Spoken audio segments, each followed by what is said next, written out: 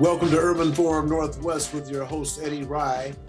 We have a number of people we'll be talking with today, but our first guest is distinguished himself, not only as a Merit Scholar at Lakeside, but also a Super Scholar at Stanford, undergrad and graduate school. And he is the son of the proud parents of Mickey and Bob Flowers and her twin sister, Vicky Boogie Fabre. So, Chris, welcome to Urban Forum Northwest.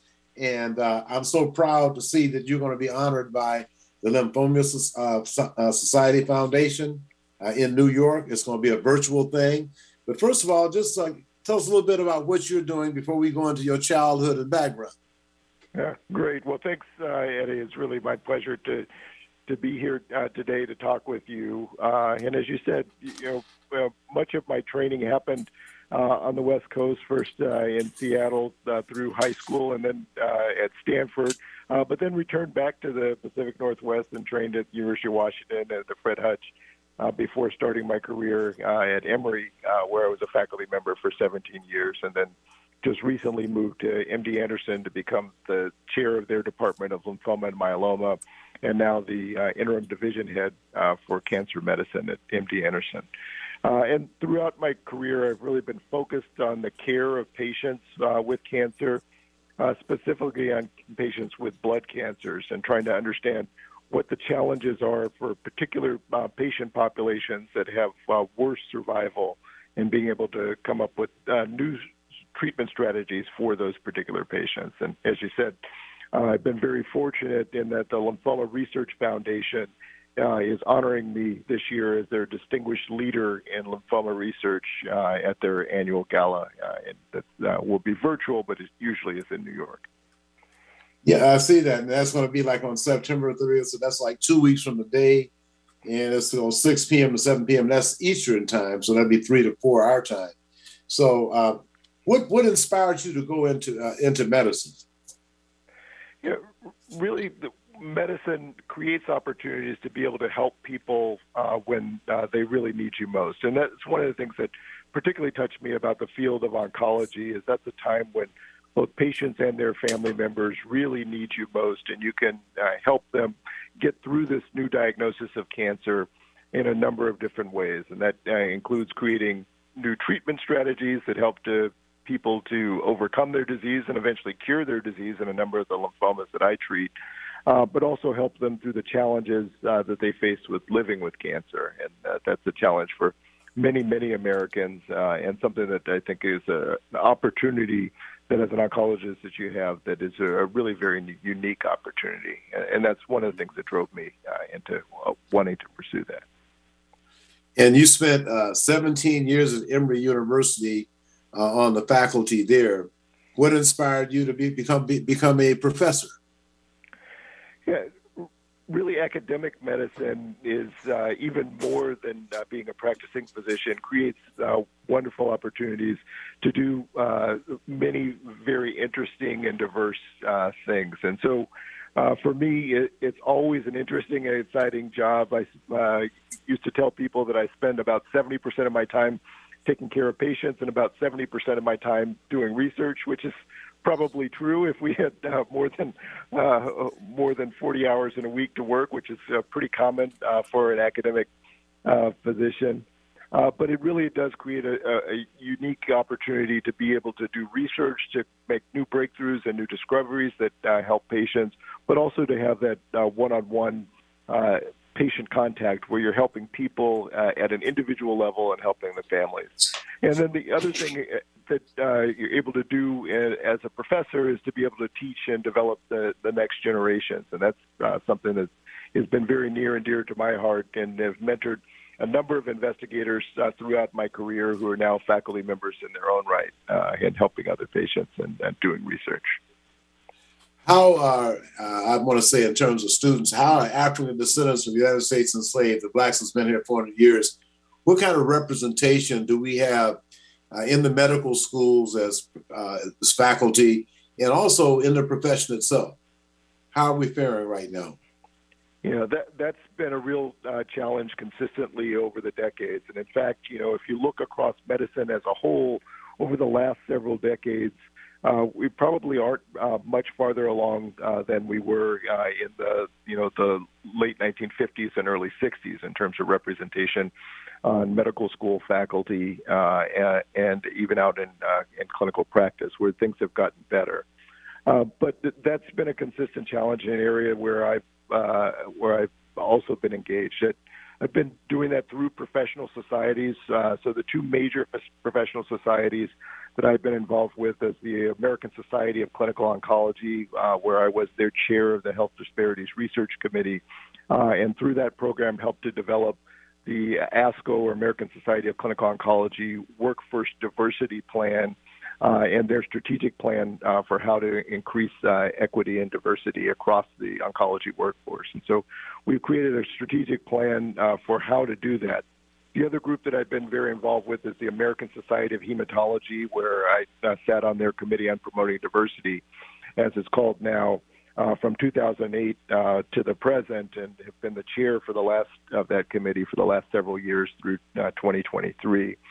And there we've created a minority recruitment initiative pipeline, where we have a continuous unbroken pipeline through the first year of medical school all the way through the fourth year on faculty, so that we can take underrepresented minority trainees and help them to develop their career all the way through that process. And that's a place where we've been incredibly successful. Actually, really proud to say that I have one of my first trainees who I started working with as a medical student when she was in Texas, who's now a faculty member who's starting at Stanford as a junior faculty member. And across my career, have about 14 faculty members who are now underrepresented minority faculty members who have trained with me over the years, who are now on faculty at medical schools across the country. So that's really been a key part of my area of emphasis, and I think something that helps patients broadly across the United States when we're able to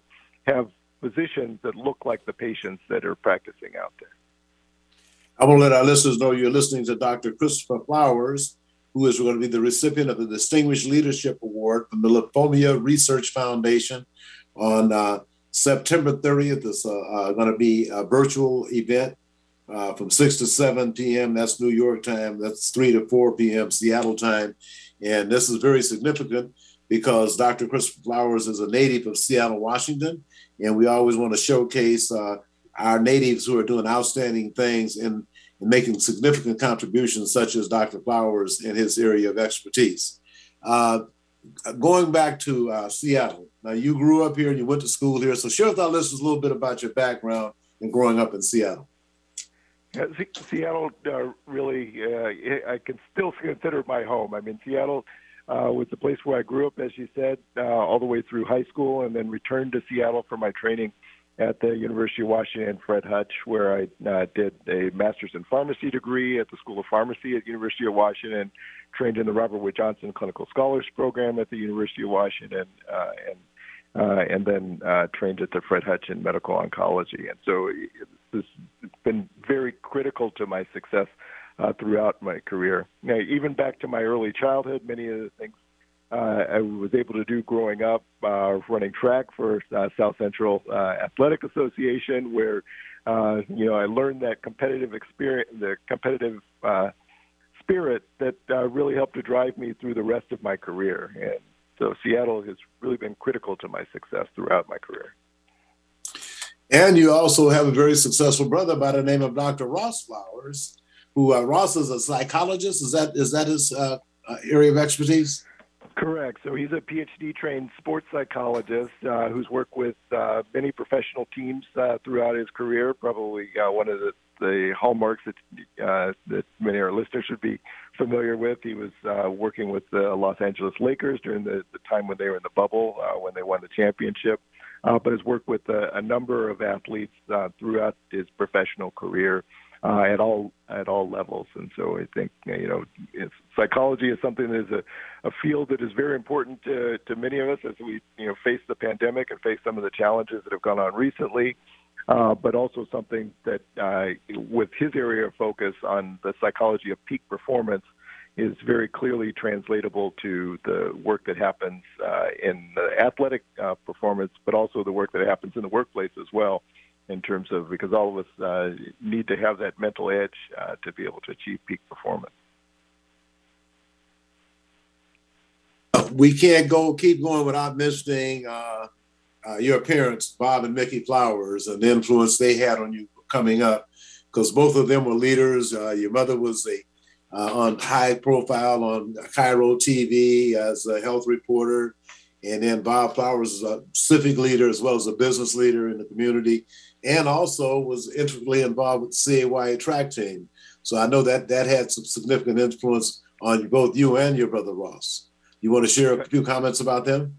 Oh, absolutely. I mean, my parents and grandparents really on both sides set a tremendous stage for the kinds of performance and the kinds of standards that Ross and I both realized that we needed to live up to in terms of what our performance would be over the course of our careers. I think seeing their actions in the community, both in helping those across our community in Seattle, and to making a broader impact on the society of Seattle as a whole, and giving back. And that really was inspirational throughout my early development, and obviously had a great impact on the ways that I see the contributions that each of us need to make to society. And it's really my parents that laid that foundation for all the things that I was able to do moving forward. And now you are a father, and let's talk a little bit about your family. I understand you're in California now, getting some of your children in college. Tell us about that. I am. So I actually am back on the West Coast for a brief stint right now this week, dropping my two daughters off at Stanford. So both of them followed my footsteps and my wife's footsteps. Were as undergraduates at Stanford. In fact, my youngest daughter, who we dropped off as a freshman just this week, is living in the very same freshman dorm that I lived in as a freshman when I first came to Stanford. And the person that I met there, who was my academic advisor, was really the person who inspired me and helped to develop my career as a physician. And so I'm hoping that she is able to identify the people in her life that make those close contacts at Stanford that help to propel her career moving forward. Many of those connections have been very strong connections. In fact, while I was out here dropping her off, I visited Mike, one of my close friends who lived in my freshman dorm just down the hall from me, and we're still good friends to this day. And what advice would you give people that want to pursue the medical profession as a doctor or a psychologist? What kind of inspiration or what kind of direction would you give them? Yeah, I think one of the things that is critical to know in any role where you want to achieve success is that the road is not going to be easy. The quote that I think of when I think about that path was the quote that John F. Kennedy laid out when they planned the mission to go to the moon. And it was that we choose to go to the moon not because it's easy, but because it is hard. And I think as you chart a path for yourself, choosing the hard path oftentimes becomes the most rewarding path for a career. Recognizing that those challenges that you face, you won't face alone. As I made that path through undergraduate, as I said, I have many friends and colleagues that I'm still friends with today who fought along that path. I also was at Stanford Medical School and visited many of our friends and colleagues from that time who are quite successful, and including two African-American neurosurgeons who were in my medical school class that I saw this week while I was here. And recognizing that you will find people along the way that will help to propel you along the way and get you to that ultimate destination. Dr. Christopher Flowers, Seattle native, and is going to be the recipient of the Distinguished Leadership Award for the Lymphoma Research Foundation on September 30th. It's a live stream event. As soon as I get the information, I'm going to make sure I share it on Facebook like I did with your information about this award you're receiving. So Dr. Christopher Flowers, thank you very much. Keep up the good work, and we're very proud of you. Oh, thank you, Eddie, and you're very welcome. And glad anytime to share some time with my friends in Seattle. Okay, sir. Thank you very much. Continued good success. Okay. We're going to take a break and come back with our next guest after this. Hi, my name is Mian Rice, the Diversity and Contracting Director for the Port of Seattle. As a public agency, the Port of Seattle serves the community, and our investments should benefit everyone who lives and works here. The Port is committed to equity, diversity, and inclusion, and to leveling the playing field. That means continuing to open doors to contracting opportunities to all, especially women and minority-owned and disadvantaged businesses. How can you participate? List your business in Vendor Connect, a database of contractors. Attend PortGen workshops to learn how to do business with the Port. Learn more about contracting opportunities at portseattle.org. For more information on operating a concessions at Seattle-Tacoma International Airport, visit lease.ctacshops.com. Why sit in bumper-to-bumper traffic when you can hop on Link Light Rail and fly by the gridlock? It's a smoother, easier, stress-free way to get where you want to go. Whether you're heading north to Capitol Hill and the University of Washington or south to Columbia City, Tukwila, and the airport, Link Light Rail will get you there quickly and safely. And if you have an ORCA card, even better. Just tap on the yellow card reader when you get on and listen for the beep to let you know your card has been accepted. Then tap your card reader again once you've reached your destination and listen for the double beep to let you know you've tapped off correctly. To find the closest Link Light Rail station or to learn how to get an ORCA card, just go to soundtransit.org and type Link Light Rail into the search bar. Sound Transit's Link Light Rail. Just another way that Sound Transit is powering progress. Find our app in the Apple App Store or Google Play Store and take us with you wherever you go. Alternative Talk AM 1150. All right, Eddie Rye back at Urban Forum Northwest with my next guest, who is Linda Thompson Black, who is the Pacific Northwest Development Director for the United Negro College Fund. And they have a big event coming up on Saturday, the 18th. It's a virtual event because it's going to be raining. But anyway, Linda, welcome to Urban Forum Northwest, and give our listeners an update on where UNCF is right now in the Pacific Northwest. Well, thank you so much, Eddie, for having me. We are really looking forward to our virtual walk this Saturday. It starts at 10:30, and we are super excited about the walk because our young people are the students that you see who were in the food line, who were hardest hit by the pandemic, who lost their housing when they weren't able to go back to school, and who are piecing together the ability to pay for college and to have what they need. And so we are really redoubling our efforts to give everybody a chance to be involved with us as we support our students and the legacy of our HBCUs with the walk on Saturday, September 18th. Linda, share with our listeners the area that you guys cover and give us an idea of where the students are coming from and where they're going to school. Okay, great. So my area, our Pacific Northwest area includes Washington, Oregon, and Alaska. And we have students that go to HBCUs from the Pacific Northwest. And then we have students who are trained at HBCUs, and they come out and they work for Amazon and Microsoft and Google and many other companies. So we have been able to serve in the Pacific Northwest and Washington and Oregon. We provided over $3 million, UNCF did, to students in the Pacific Northwest, and that went to approximately 180 students. And nationally, we have about 66,000 students enrolled in HBCUs annually. And we graduate around 8,000 students each year.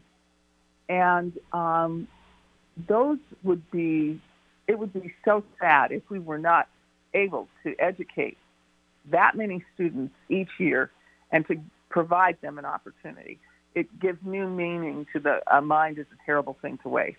So we are so proud of the number of young people that are impacted by HBCUs and the work we do in the Pacific Northwest to provide this opportunity for our young people, but also to ask everyone in our country to support historically Black colleges and universities.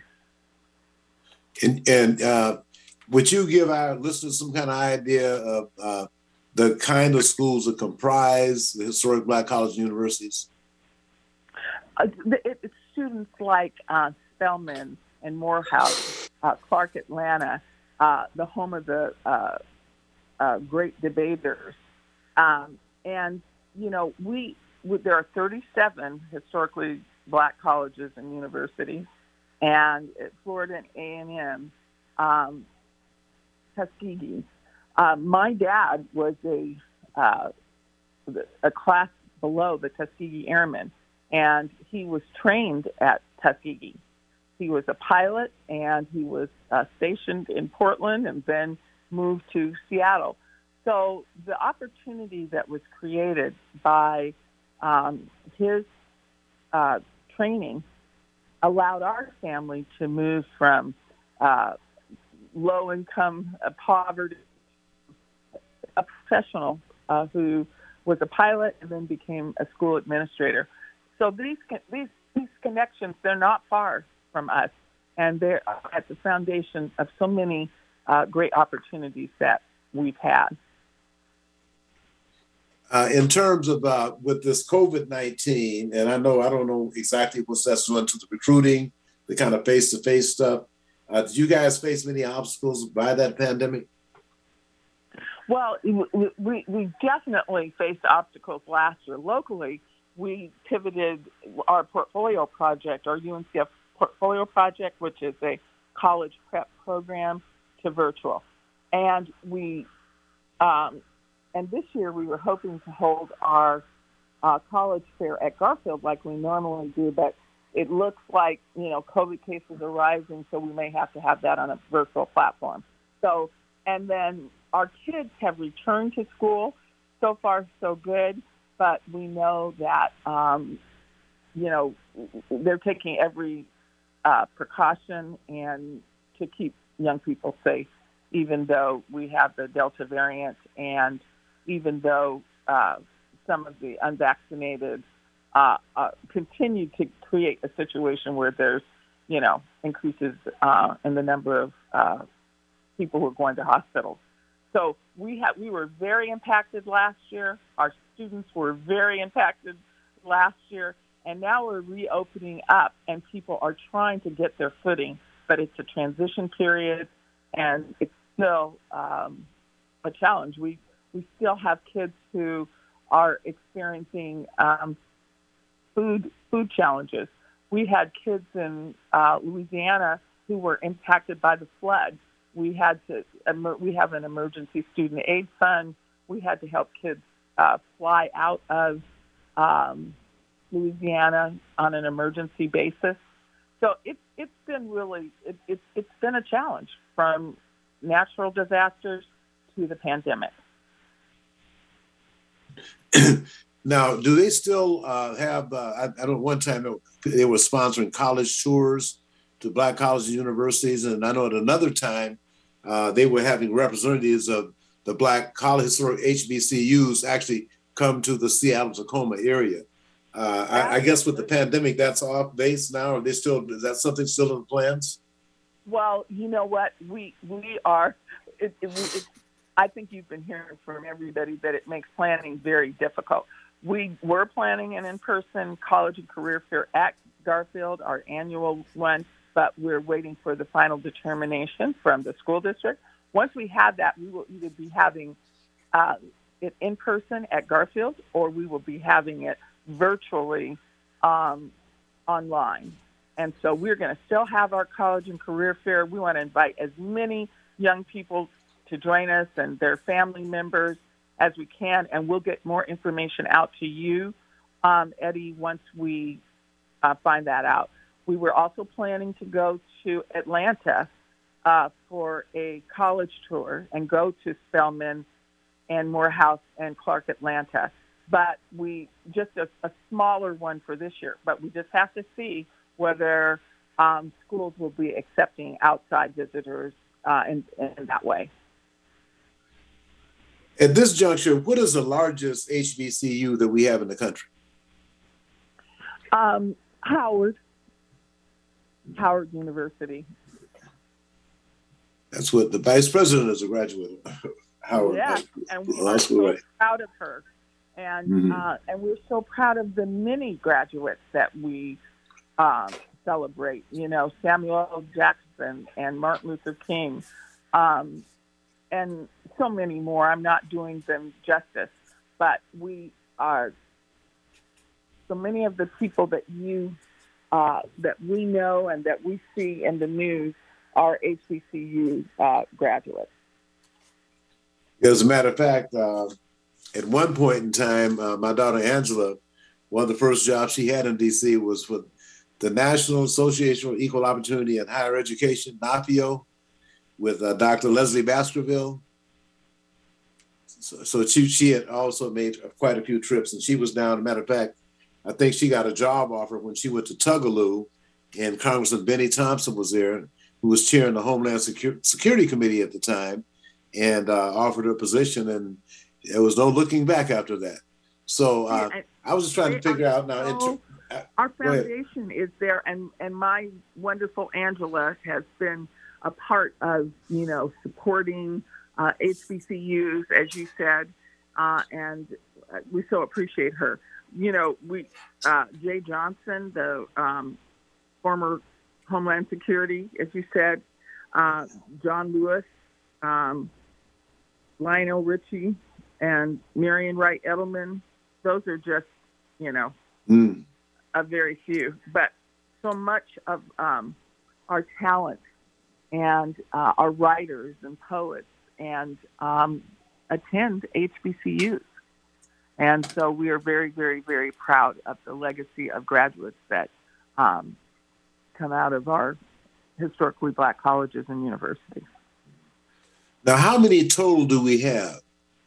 I mean, one time we had Black colleges, but also like agricultural and mining. I mean, that was what was A&M was for what? Agriculture and what? That's when there were a lot of Black farmers before they. Oh yeah, and we still have those departments at HBCUs across the country, and so we are really having a big initiative at this time to build the capacity of our HBCUs and to make sure that they have you know, the most innovative and cutting-edge curriculums in the country. And they provide the educational experience that young people want. One of the things we're doing is we're also allowing students to get certificates from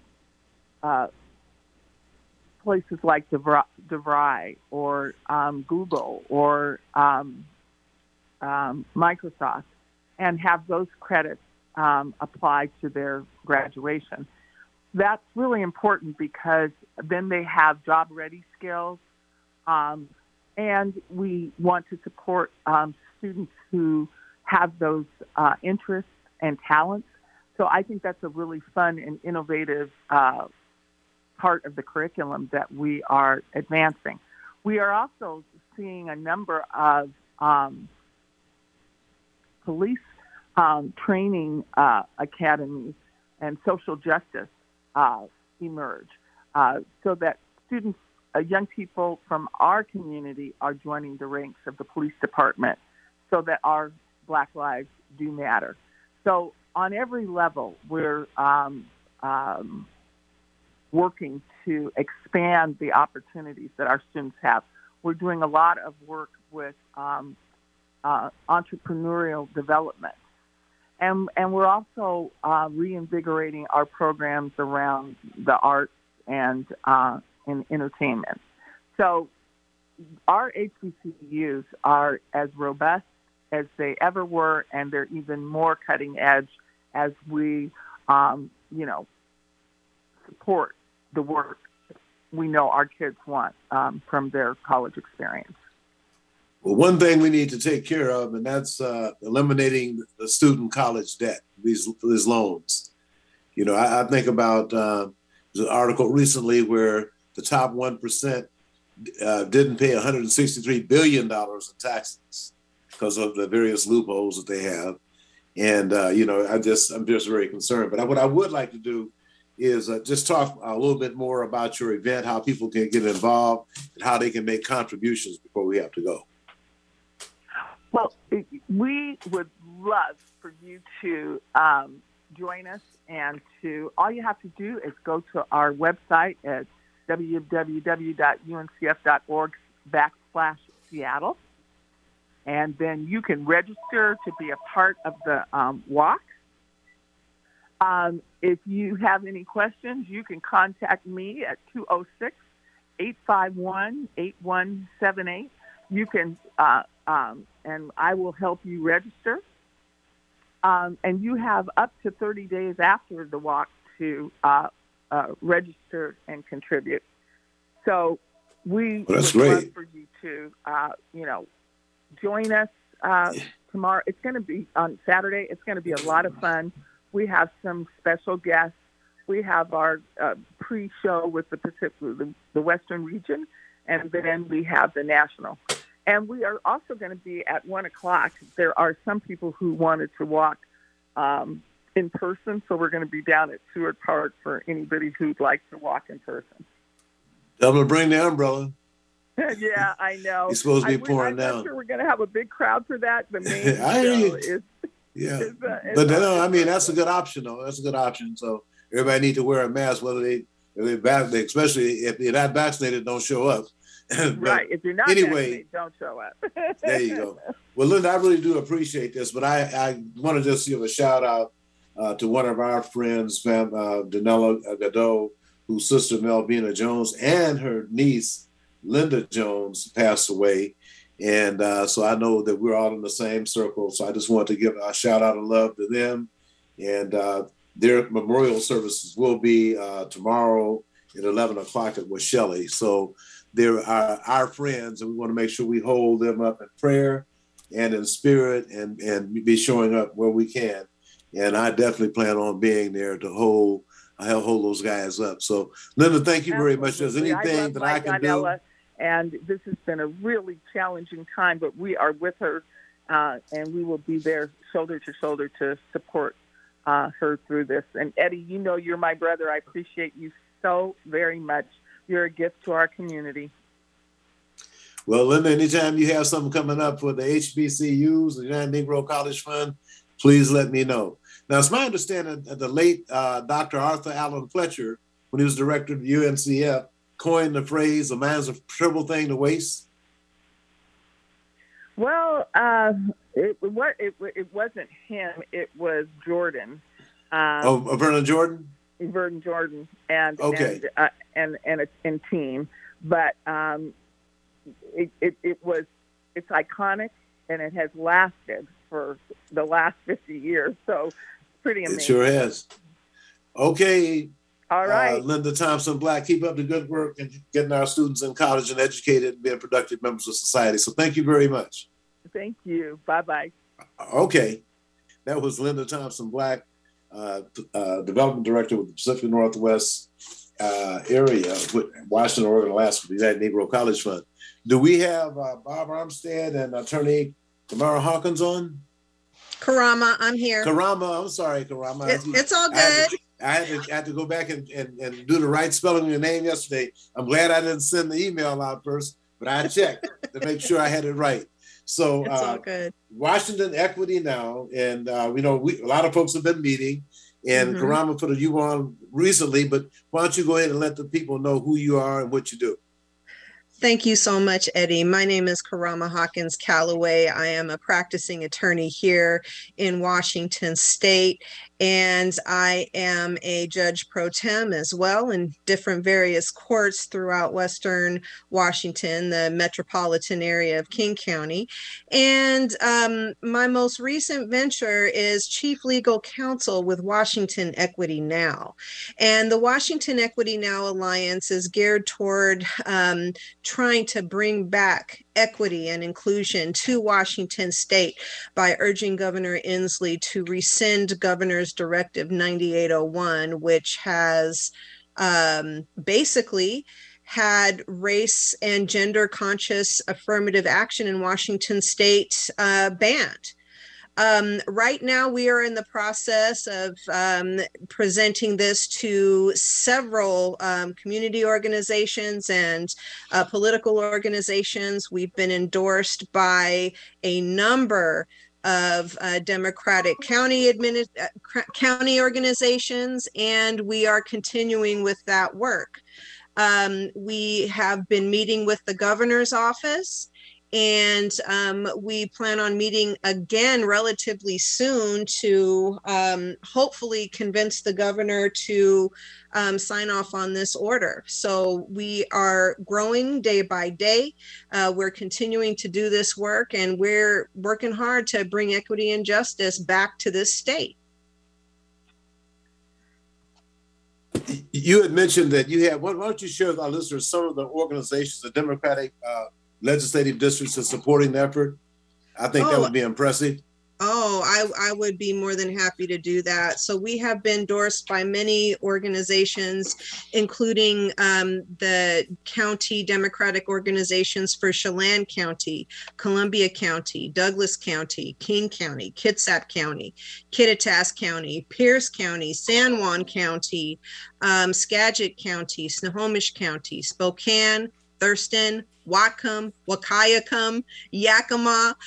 So it's not just a Western Washington thing. This is across the state thing, from east to west, north to south. All corners of this state are joining us in this very important work, because what we're doing is going to free up everyone and give opportunity to everyone in the state. The many legislative districts have also signed on to this, including the 13th, 14th, 32nd, I believe the 23rd, the 35th, 37th, and the 40th. The 41st district have also signed on to this, as well as a number of community organizations, including the Central Area Senior Center, the Church Council of Greater Seattle, Faith Action Network, the state NAACP, National Council of Negro Women, Northwest Mountain Minority Supplier Development Council, the Tacoma Pierce County Black Collective, and many more. And that list is growing week by week, day by day. Well, anybody running for statewide office would certainly like to have those endorsements. I'll tell you that. I know that's right. You also, the Washington State Civil Rights Coalition, Bob Armstead's on the line with us as well. And Bob, have your comments on the efforts that's being made to restore affirmative action in Washington State. Yes, Eddie, and I'm very pleased to hear that reading of the listing of names, especially those that are not in the Puget Sound counties, King, Pierce, and Snohomish. This is a statewide effort, and it affects everyone in the state. This morning, I was given an opportunity to be on a session with the local government committee of the Washington State House, and they are talking about, as are several other governmental entities, talking about what they can do to increase equity. But they're still working within what they consider to be the constraints of I-200. So it's very, very, very important that we're able to do something about the misinterpretation of I-200 that we've been living with for over 20 years, so that those agencies, departments, contractors, and others that are willing to do something about the unjust, unequitable distribution of work and employment in Washington State. And so, Kamara, what have you guys examined all the disparity studies? That's the other thing. They say the disparity studies don't lie; they tell the truth. So I was just wondering, what is your reading as an attorney from seeing the disparity studies? Well, thank you for bringing that up. And there have been a number of disparity studies that have come up. I think most recently, King County just put one out. There was an audit done. And there is no doubt that the disparity has hit the BIPOC communities hardest of all. And the only thing that really explains this is Governor's Directive 9801. If we think back to prior to 1998, Washington State had race-conscious affirmative action. And as we know from the state Supreme Court's decision in Parents Involved in Community Schools versus Seattle, School District Number 1, there is nothing in Initiative 200 that says that race-conscious affirmative action is not allowed under the initiative anymore, which is now state law. So the only thing that has changed Washington from a race and gender conscious state when it comes to affirmative action to a race neutral state is Governor's Directive 9801. And that is from our analysis and our review of all of these cases and all of these studies that have been done, not just on the county level with King County, but also on the state level, points directly to Governor's Directive 9801 being the impetus and the reason for these catastrophic changes to our communities. So, Bob, what is being done right now by the Civil Rights Coalition? You reviewed copies of the disparity studies. What does it tell you? They all say the same thing, Eddie. And since I-200 has been in effect, WSDOT has had several studies, Sound Transit has had several studies, the state of Washington has had a study, the Port of Seattle has had a couple, and it goes on and on. And the results of those studies is always the same, that there has been disparate treatment of certain communities in Washington State since the passage of I-200. And it also amazing to us that not only are the people that are a part of state government and those educational institutions and others that were included in Directive 9801, but those agencies in Washington State that are federal agencies start following the same guidelines. And there is a total and distinct difference between the position and requirements for participation from the federal government than there is from Washington State. One of the things that we are waiting to see happen is, as you are aware, President Biden issued his equity directive in January or February. Under existing laws, Title VI and others, if recipients of federal funding are not having or providing access to all citizens, if their contracting and employment practices are disparate, then the feds have the opportunity and should be a requirement to cease and desist funding. Everyone is excited about the proposal to have this infrastructure bill passed. Billions of dollars to every state. if the state of Washington is not in compliance with federal requirements, we will have an opportunity to see if President Biden is going to enforce the equity directive that he issued in January and February. Well, that'll be a good test. Hopefully, we won't see the same thing we've seen the last 40, 45 years. At what point, Attorney Hawkins, does equity now start looking at alternatives to enforce the law? Well, I can tell you that we have actually kind of taken the position that we're looking at everything at this point in time. We are focusing our energy on ensuring that Governor Inslee does the right thing at this point.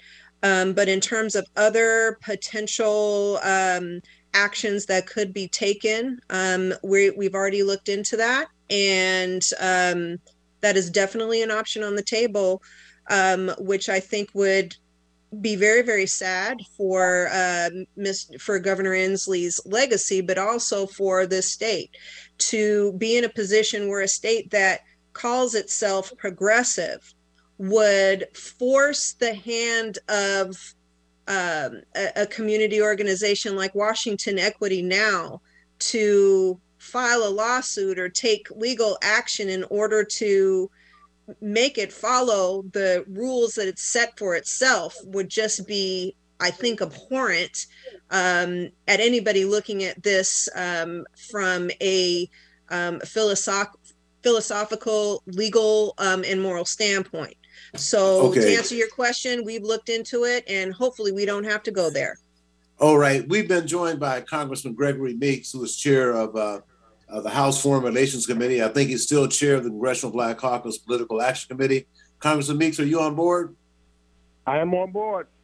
Yeah. Barb Armstead with the Washington State Civil Rights Coalition is on, and also Attorney Karama Harris Hawkins, who is leading up Washington Equity Now. You know, Washington State has not had affirmative action since 1923 years without affirmative action. But I just wanted to chat with you for a minute. I know that you guys are meeting, and we're also concerned about the way this money is going to be distributed with this Build Back Better. We're going to make sure there's some Build Black in that too. And after 45 years of the minority sub and prime relationship, we're doing probably 0.5% as African descendants in Washington State. So I was just curious to know, are there going to be any guarantees in that enforcement of that Build Back Better plan? Well, there's things that are all, of course, that it's benefiting the African American community. That's why we, for example, when you're talking about infrastructure that's going to be built there, that benefits us. Hospitals, housing, the money that we're looking at going to housing development, all benefits people of African descent, as well as trying to make sure that our businesses are having opportunities to deal in the contract with the federal government. But it also becomes important, locally. For example, I can speak of my state, New York, where I am, because a lot of the money goes through the local municipalities, the state government, the municipal governments. So we made sure that as it comes through, that in our respective states, for example, I'm a big proponent of equity in these projects. So anything that goes into, we have the Port Authority that does our ports and infrastructure.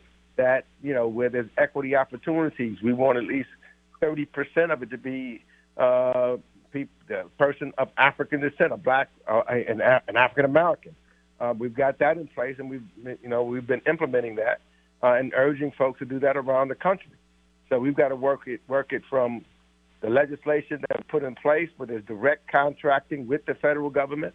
We want to make sure that's there for people and opportunities for black folk, but also to make sure that there is then where money is directed directly to states, that the states have something in place to make sure that there's equity ownership, there's contracting, there's subcontracting, but at every level. There's for attorneys and architects, They're at every level, both professional services as well as laborers, that African Americans can benefit from the dollars that are coming from the federal government. And I'll switch subject right quick. What are the priorities? I talked to Congressman Cleaver earlier, and he was saying you have a political action committee meeting. I guess going to be starting either tonight or tomorrow. Just wanted to find out what were the priorities.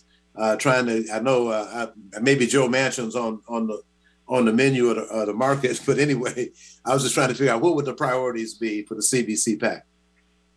Well, the CBC PAC is focused on making sure that we stay in the majority, and especially in the House, but also to pick up more seats in the Senate, so you don't have a one-seat Democrat majority where one person like Manchin can make the determination of what goes and what not goes, and has an overweighted process, or overweighted say in the process. The best way to defeat that is to have 2 or 3 more Democrats in the Senate, and then try to maintain our majority. It is tremendously important. When you talk about our majority, and the reason why I know the bills that are coming out of the House and that will go into the Senate will indeed include people of color, is because you have folks like Bobby Scott, who's chair of the Education Committee, that has a major creation process, and he's making sure that we're included therein. You got Maxine Waters, who's chair of the Financial Services, and they do major dealings in the reconciliation bill, and Eddie Bernice Johnson, with a significant part of it with science and technology. These are all African American and CBC members. Benny Thompson, he's chair of Homeland Security, and the money that goes in there.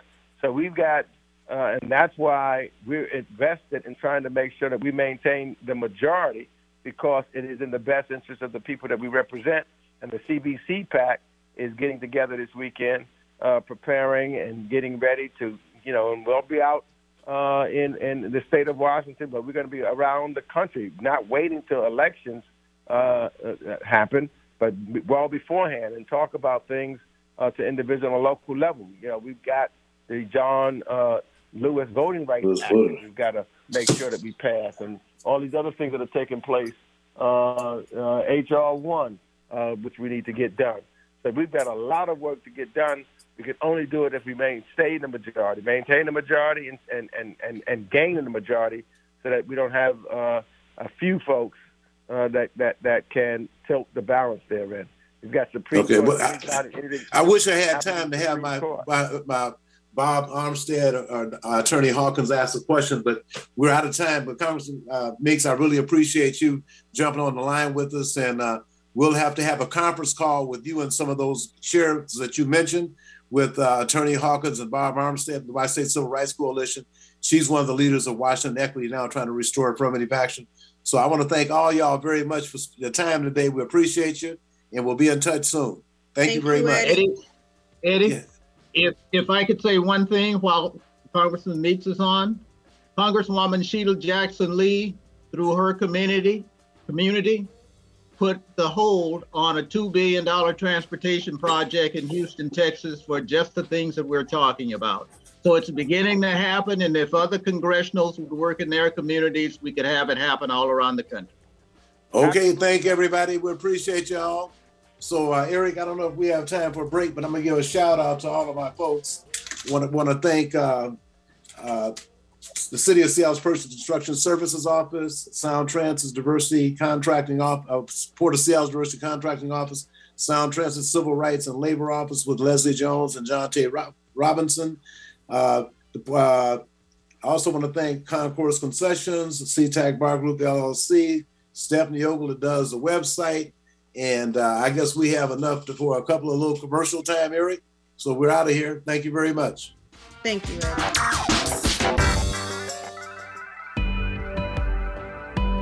Hi, my name is Mian Rice, the Diversity and Contracting Director for the Port of Seattle. As a public agency, the Port of Seattle serves the community, and our investments should benefit everyone who lives and works here. The Port is committed to equity, diversity, and inclusion, and to leveling the playing field. That means continuing to open doors to contracting opportunities to all, especially women and minority-owned and disadvantaged businesses. How can you participate? List your business in Vendor Connect, a database of contractors. Attend PortGen workshops to learn how to do business with the port. Learn more about contracting opportunities at portseattle.org. For more information on operating a concessions at Seattle-Tacoma International Airport, visit lease.ctacshops.com.